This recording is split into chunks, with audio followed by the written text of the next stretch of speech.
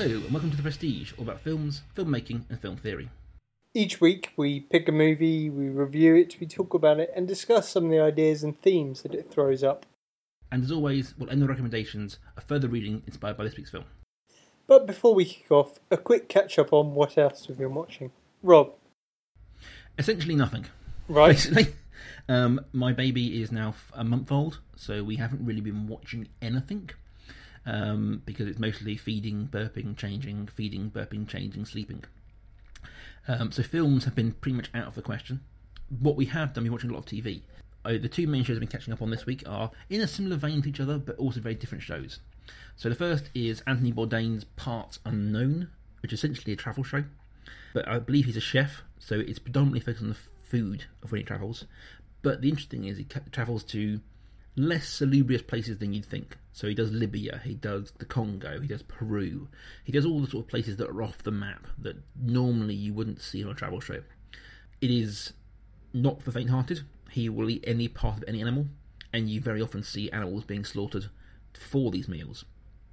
But it's inspiring, and he's very good, and it's very interesting to see these parts of the world that normally aren't covered. His one on Libya, obviously post-revolution, is very, very interesting, very, very good. It's tricky to find it in the UK, but it is out there. Secondly, in a similar vein to the first film, but a different show very much, is Travel Man from Richard Ayoade from the IT Crowd. Mm-hmm. I believe he did a show called Gadget Man prior to this, and this is kind of the travel version of that. It's very much a comedy, very much a glib travel show. He does 24 hours in generally a European city, but has done Marrakesh, and I believe he does New York in later series. But it's kind of a whistle-stop tour of a European city, a weekend break. But in very much his glib, offhand, uptight style. It's very funny, and each week he has a different sort of comedian guest. So Kathy Burke, Chris O'Dowd, Sue Perkins, that kind of thing that accompanies him on him. And yeah, it's I'm not quite sure why they're watching some travel shows. I imagine it's because we can't actually go anywhere right now. But yeah, that's what we're watching. What are you, Sam? Not a lot. A different reason. I've been ill, but I have been similarly unable to watch films this week. One thing I have watched is something I've watched on Rob's recommendation, which you'll know from listening to this how many recommendations Rob gets through, so I don't watch everything that Rob recommends.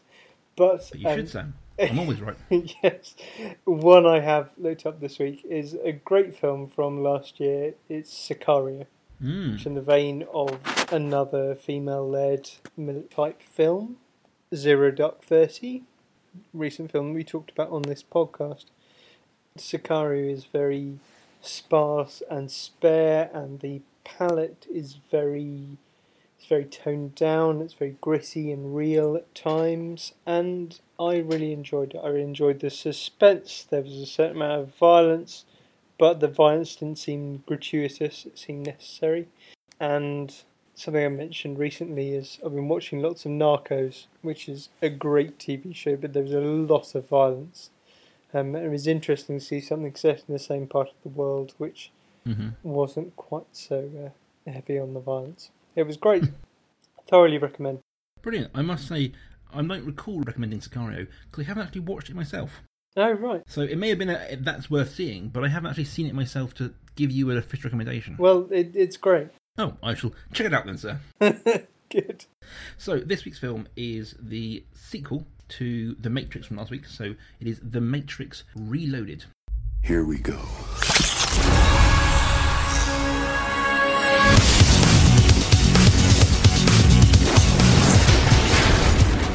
Hiya, fellas. It's him. Do we proceed? Yes. He is still Only human. all of our lives. We have fought this war. Tonight, I believe we can end it. That's a nice trick. Upgrades. Mr. Anderson. Surprised to see me? So now he's found a way to copy himself. Now there's more than one of them. A lot more. Set, I imagine, several months after the first Matrix. The Matrix Reloaded picks up with Neo now essentially being a fully fledged superhero and cult icon, I suppose, to the freed humans of Zion. We are introduced to the wider human resistance, so we meet other captains, other ships. We go to Zion and we sort of experience the culture and life down there and some of the politics of the human revolution. Also in The Matrix, we are introduced to the expanded Matrix culture, I suppose. So we meet other machines within the Matrix. We discover more of the backstory of the One and what the One does. And we also meet the now resurrected and now virus-like, I suppose, Agent Smith, who has survived somehow his interaction with Neo in the first film, and it has freed him from the control, and he appears to be now a free agent of, I suppose, chaos within the Matrix. That's probably where I shall leave our quick recap, because we'll move into spoiler territory pretty fast, because the nature of this film and nature of the session will warrant that, I suppose. But Sam, after our love of the film last week, what were your thoughts on The Matrix Reloaded? Two things, I suppose. One is that I really enjoyed the first part of the film, and I really didn't enjoy the second part of the film. And I think this comes down to the way that the first half of the film is very interesting. And it's very interesting for the way that it plays with certain ideas, like you've mentioned the word virus already, the way that Agent Smiths replicate, and the way that the machines don't behave like machines, they behave like animal entities or virus-like entities. And that was very interesting. I was intrigued by the scenes in Zion at the start, which I'm sure we'll go on to talk about. And then it left me a bit cold in the second half. We have the scene with Neo being rushed by many incarnations of Agent Smith, which, beyond the first bit, where I thought, well, unlike a stupid action film where the bad guys rush him separately and he can defeat them one by one, they actually pile on him, which is how you would attack someone if you outnumbered them. After that, I just got bored with the whole sequence. Maybe because of the way it looks, maybe because of the fact that it just went on for too long. Fair. And there were things, I mean, I suppose that's the thing with the sequence on the freeway as well, that initially I thought, oh, this is quite interesting, and then I thought, well, this doesn't look great, and also it's been going on far too long. So I felt this was a film of two halves. I really enjoyed some of the ideas at the start and the way that the first half of the film was presented, and I just felt it ran out of steam, and the second half became a bit boring, to be honest. I can see that. I was a big fan of the first film, and I must say that the second film was somewhat of a disappointment to me. When I first watched it back in 2003, it was a disappointment to me. Watching it again now, I find more things to like in it, but I do think it's a step down overall from the first film. And I think, just listening to you talk then, I think one of the things that, if we want to sum up my problems with it and whether I think the film lost its way, is it's everything from the first film, but more. So the fight scenes are more elaborate and go on longer, but just get a bit duller. We see more of Zion, we see more of the human resistance, we see more of the Matrix, we meet more machines, we have more visual effects and more powers from Neo, and all this just pile on of more and more and more and more and more ends up making this film seem bloated. And all these characters, so we meet the other captains, we meet Morpheus' ex, who's now dating the head of Resistance, we meet the actual head of the Resistance, we meet all these sort of worshippers of Neon in Zaya, we meet this adoring puppy dog boy in Zaya, we meet Link's family, we meet the architect again, who's now changed, we meet her bodyguard, we meet the Keymaster, we meet the Merovingian, we meet Persephone, we meet the werewolf, we meet the ghosts, we meet the architect, and all these kind of things, and it just they just threw everything at the screen and hoped some of it stuck. And whilst I think individually all these things are interesting, like all the things they're throwing up are interesting things, it's just too much for a film to take. It's just overload of data and overload of narrative. And I think that a stronger producer should have reined it in a little bit and cut out some of the wheat from the chaff, some of the fat from the film. Yes. And I think we'd have a tighter and better film for it. Yeah. On top of that, I think I have technical issues with the film. I think that the CGI in the first film was almost perfect, and it had the whole world, Matrix and real world, had a gritty, lived-in feel to it. It had a sort of steampunky, grimy, cyberpunk feel to all of the stuff. Come the second film, the CGI somehow is worse. Especially the shots of Morpheus talking to the cathedral in Zion, the fight scene, you mentioned it there with all the Agent Smiths, it just felt plasticky and weird, and it just didn't have the same kind of texture of the first film. All the fights were more wire-fu, more CGI, more flying, and it just felt like a plastic film rather than the reality of that first film. And I imagine that's a product of budgets and products of, riding the success of the first one. Suddenly they're given this budget and this freedom to do whatever they wanted, and the technology can't keep up with their desires. But there are several things there, and one is this idea of narrative bloat, which I think is really interesting because, well, like you said, there's just too much going on. If you look at the précis that Rob gave us at the start, that if you look at any summary of this film, it reads like 3 films stuck together. There are different things going on. There's the one strand which has sort of Neo against the architects, and there's another strand which involves the Keymaker, and there's another strand which involves the machines borrowing to Zion. And any of those could have been a whole film, but they weren't. They were jammed together and presented in one package. And maybe, like you say, maybe that's in microcosm why certain sequels don't work.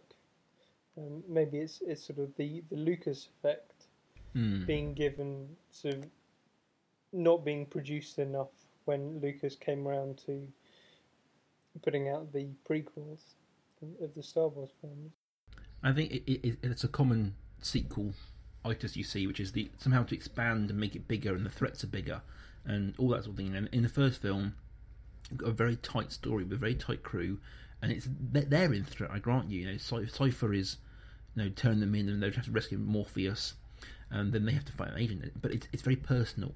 Come the second film, it's the fate of humanity on the line, and by having to up that and top we talked about last week about the technical aspects of the first film with the bullet time and the stuff, it has to up that. People expect more than that, rather than saying, well, that was great, let's have more, let's have the same of that again, let's have more of that same thing. It's we want more, we want a lot more of that, more than one film can handle. I think that's a common problem with sequels, and it's certainly evident here. Moving beyond our feelings on the film certainly is trying to do some work around the idea of free will versus destiny. Yes. Or choice. Now, we had it a bit last week with the red blue pill, and all that kind of thing.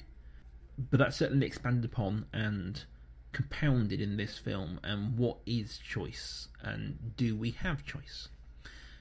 This is where we'll open up to spoilers certain territory, certainly, I think.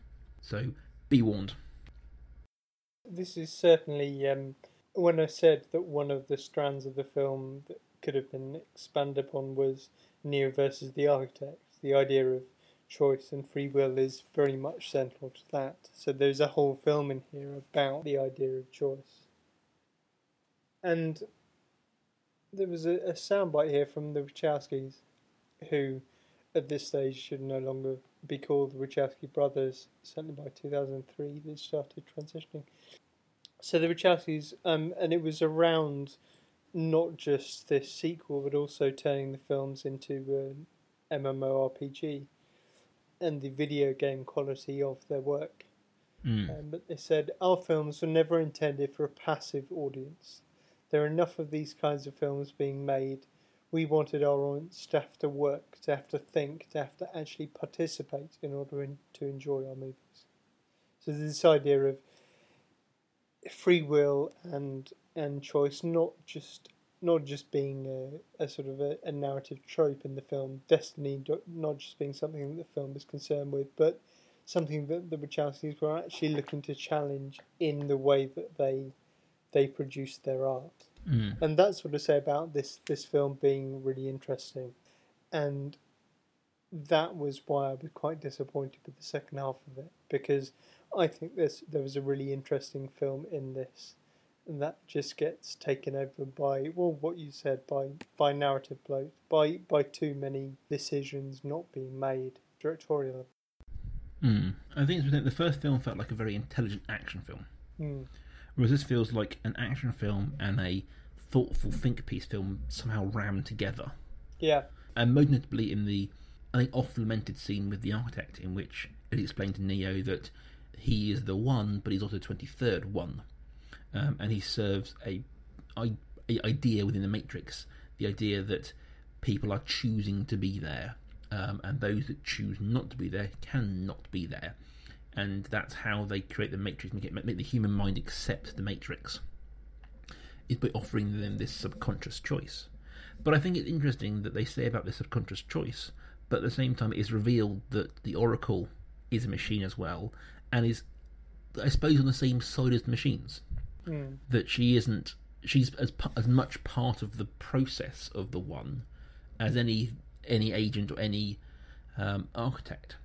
And if you think that she's the one who's been giving advice to everybody on how to do things, the entire human existence, you've got to question how much choice they've had in leading to this point.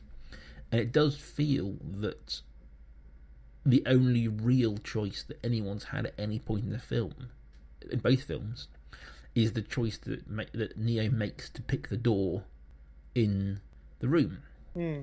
But at the same time, it's very clear that the architect knows he's going to pick that door. Yeah. So it does some interesting things. It doesn't offer any answers, and I'm okay with that, I think.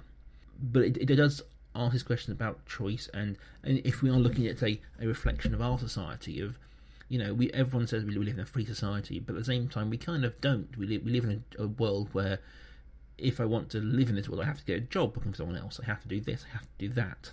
You have to abide by, obviously, laws, but also societal expectations and societal standards to function in this world. And we make the choice, we think, to do these things, but at the same time it's some of those choices that are built into us from day one of our lives. Yeah. Also, something was interesting about choice and destiny was the fact that by the end, Morpheus appears to be the only character that actually believes in choice, that believes in free will, that believes in making your own destiny.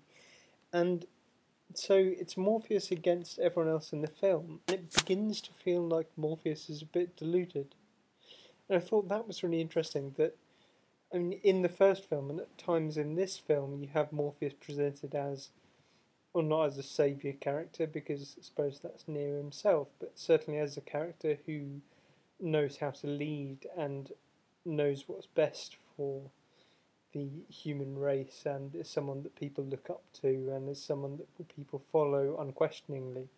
You have Cypher Link presented like that at the beginning of the second film. But here you have Morpheus revealed as a bit deluded, because everyone else knows in this film there is no such thing as choice. There's no such thing as choosing your own destiny. Yeah. I think it's interesting, the idea here of man versus machine. Because I think it's worth noting that, and thinking about the fact that the bad guys in this aren't aliens, they aren't, mutants or anything like that. They are machines which are ostensibly programmed to do what they're told. They follow a program, they follow a pattern. Computers do what they tell you tell them to do. Some of them are very complex, and they'll do things that you aren't expecting, but you have told them to do it even if you don't know you told them to do it. Whereas in this, you've got these pre-programmed plans that they are expected to follow through. The idea of the One being burst, coming to meet the Matrix, returning to the source, resetting the Matrix, all that kind of thing. That's the architect expects that. And the Oracle says he can't see beyond the truth he doesn't understand. Because to him, to deviate from the programming is unheard of, unexpected. That's what he can't deal with. This does open up an interesting question, which is probably a more sort of a filmic narrative, maybe even a fan theory rather than anything else. But the role of Agent Smith in this. Now, I have read theories, and I think I kind of described them a little bit. The rise of Agent Smith is as planned as the rise of the One. And so when they talk about having to reset the Matrix, it's to deal with the rise of Agent Smith. That's why the one exists, to reset the Matrix, because he talked about going to reboot the Matrix and reset Zion. And you have to ask the question of why they need to do that. It wouldn't be too hard for the machines to kind of just pick at the Zionists, at the humans, enough to kind of keep the population down, so it can kind of survive as a little choice bubble, shall we say. But the idea that the rise of Smith, the rise of the One, leads to the rise of Smith, and then the One is forced to reboot the whole Matrix to deal with the anomaly, as discussed, which is Smith rather than Neo. And obviously it's interesting in this film, the first time, the Neo, the One, chooses to look after the Matrix rather than trying to save humanity, if you see what I'm saying. I've been wondering about this because I have read similar theories, and I've been keeping quiet about them certainly for the first podcast in this series. I suppose we're moving towards the end now, so it's time to open up to that. But I've read things that suggest that maybe even that Neo isn't the One. That actually the Oracle was telling the truth in the first film. And that actually what is being talked about, the second coming, is not necessarily a saviour for mankind. It's a different sort of reboot, and it's something that's enacted by someone who is the looked for second coming, who is the Agent Smith character. I think we'll touch more on this next week once we get to the conclusion of the story. But I think there is some weight, as you mentioned that quote earlier from the Wachowski, which is brilliant. They want you to watch their films and think deeper about it. Think more. Things aren't called things in these films by accident. The Merovingian isn't called the Merovingian because they like the name. It has a history to that name, and the reason why. Persephone, Morpheus. These names are evocative of something else, and they're using those. So I can totally believe the idea that there's a secondary narrative that's going on behind the scenes here that we don't know about. Now, there is a theory which I'm not sure I'm entirely on board with, but there is an idea that the Merovingian was a previous One. Right. And that Persephone says he was like you when he was younger to him. And I wonder whether that's these little breadcrumbs, I suppose, they're leaving through the story to lead it to something else, something bigger. But I think there's weight to the idea that Smith is planned, and Smith is part of this, and Neo exists to deal with Smith. Yeah. And as I say, next week we'll touch on that. But I think that's where the core idea of what they're trying to say here sometimes, I think, is about love rather than anything else. Because the one difference of this Neo, is that he experiences his love for humanity as it says, in a specific way. He loves one person. Yeah. Previous ones loved humanity as a whole. And so the idea that the single catalyst here, the single change, the variable that has changed, is this love of Trinity. So that he would burn humanity to save her, if you see what I'm saying. Yeah. So yeah, I must say I enjoyed it more the second time round than I did the first time. I think there's some interesting thoughts in there, even if the narrative itself can be a bit overblown. Right.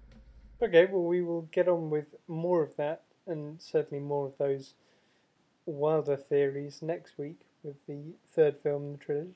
Rob, do you have any recommendations this week? I do, and I'm not sure if you're going to agree with at least one of them. So my first recommendation is taking Monica Bellucci, who plays Persephone in Much Loaded, the wife of Merovingian. She is a fabulous actress who's been in lots of great French films and Italian films. Not too many Western films, but she's certainly one you'll have seen in various things. And I'm going to recommend her 2002 film Irreversible, also starring Vincent Cassel.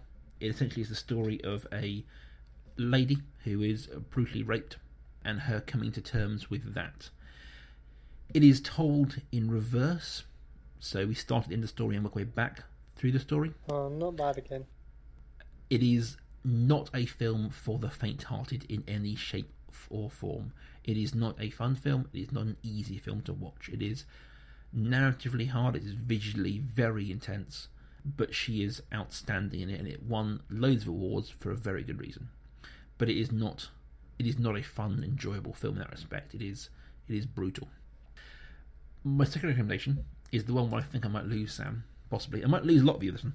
And that is the 2015 film Jupiter Ascending. I'm sure I've recommended it in the past, and I'll continue recommending it. The Wachowskis, now Lana and Lily, rather than Larry and Andy. So they're now fully transitioned. And Jupiter Ascending is, in many ways, as bloated as Metroid Loaded. It is the tale of Jupiter Jones, who discovers that she is the reincarnation of a long-dead space queen. She meets a half-werewolf, half-human, and discovers this whole hierarchy of aliens who harvest humans around the world, around the universe. It is very confusing. It is very overblown. It is operatic in the truest sense of the word, and I bloody love it. It is space opera. It is grandiose. It is reaching for everything. I think it is a great, big, fun film, and I think that people need to give it more of a chance. But I say this every time I mention it, and I'm always told I'm wrong. Yeah. Sam! Right, I had 3 recommendations, and you just pushed me to pick one of them, which is more ridiculous. So, to spite you for Jupiter Ascending. My sensible recommendation this week is a later film by the Wachowskis, between the Matrix films and Jupiter Ascending. It's 2006 film V for Vendetta, based on an Alan Moore graphic novel. I love Alan Moore's work, and it's been brought to the screen with varying degrees of success, but I enjoyed V for Vendetta, and I would recommend that. So that's my serious recommendation this week. My non-serious recommendation, in response to Jupiter Ascending, is another Keanu Reeves film. And I only mention this because, well, in response to Jupiter Ascending, and also because I do mention it a lot. It seems to be a pop culture touchstone for me. I'm not quite sure why. Maybe I need to have a think about that. It's 1995 film Johnny Mnemonic, which Rob and I saw at the cinema. It's an utterly ridiculous film, as so many Keanu Reeves films are, but it's enjoyable fun. It very much is that. It is that. So guys, we'll be back next week with The Matrix Revolutions, the third and final part of Matrix Trilogy. Till then, you can find both of us online at Prestige Podcast. You can find me at life_academic. And you can find just me at Rob Kaiju.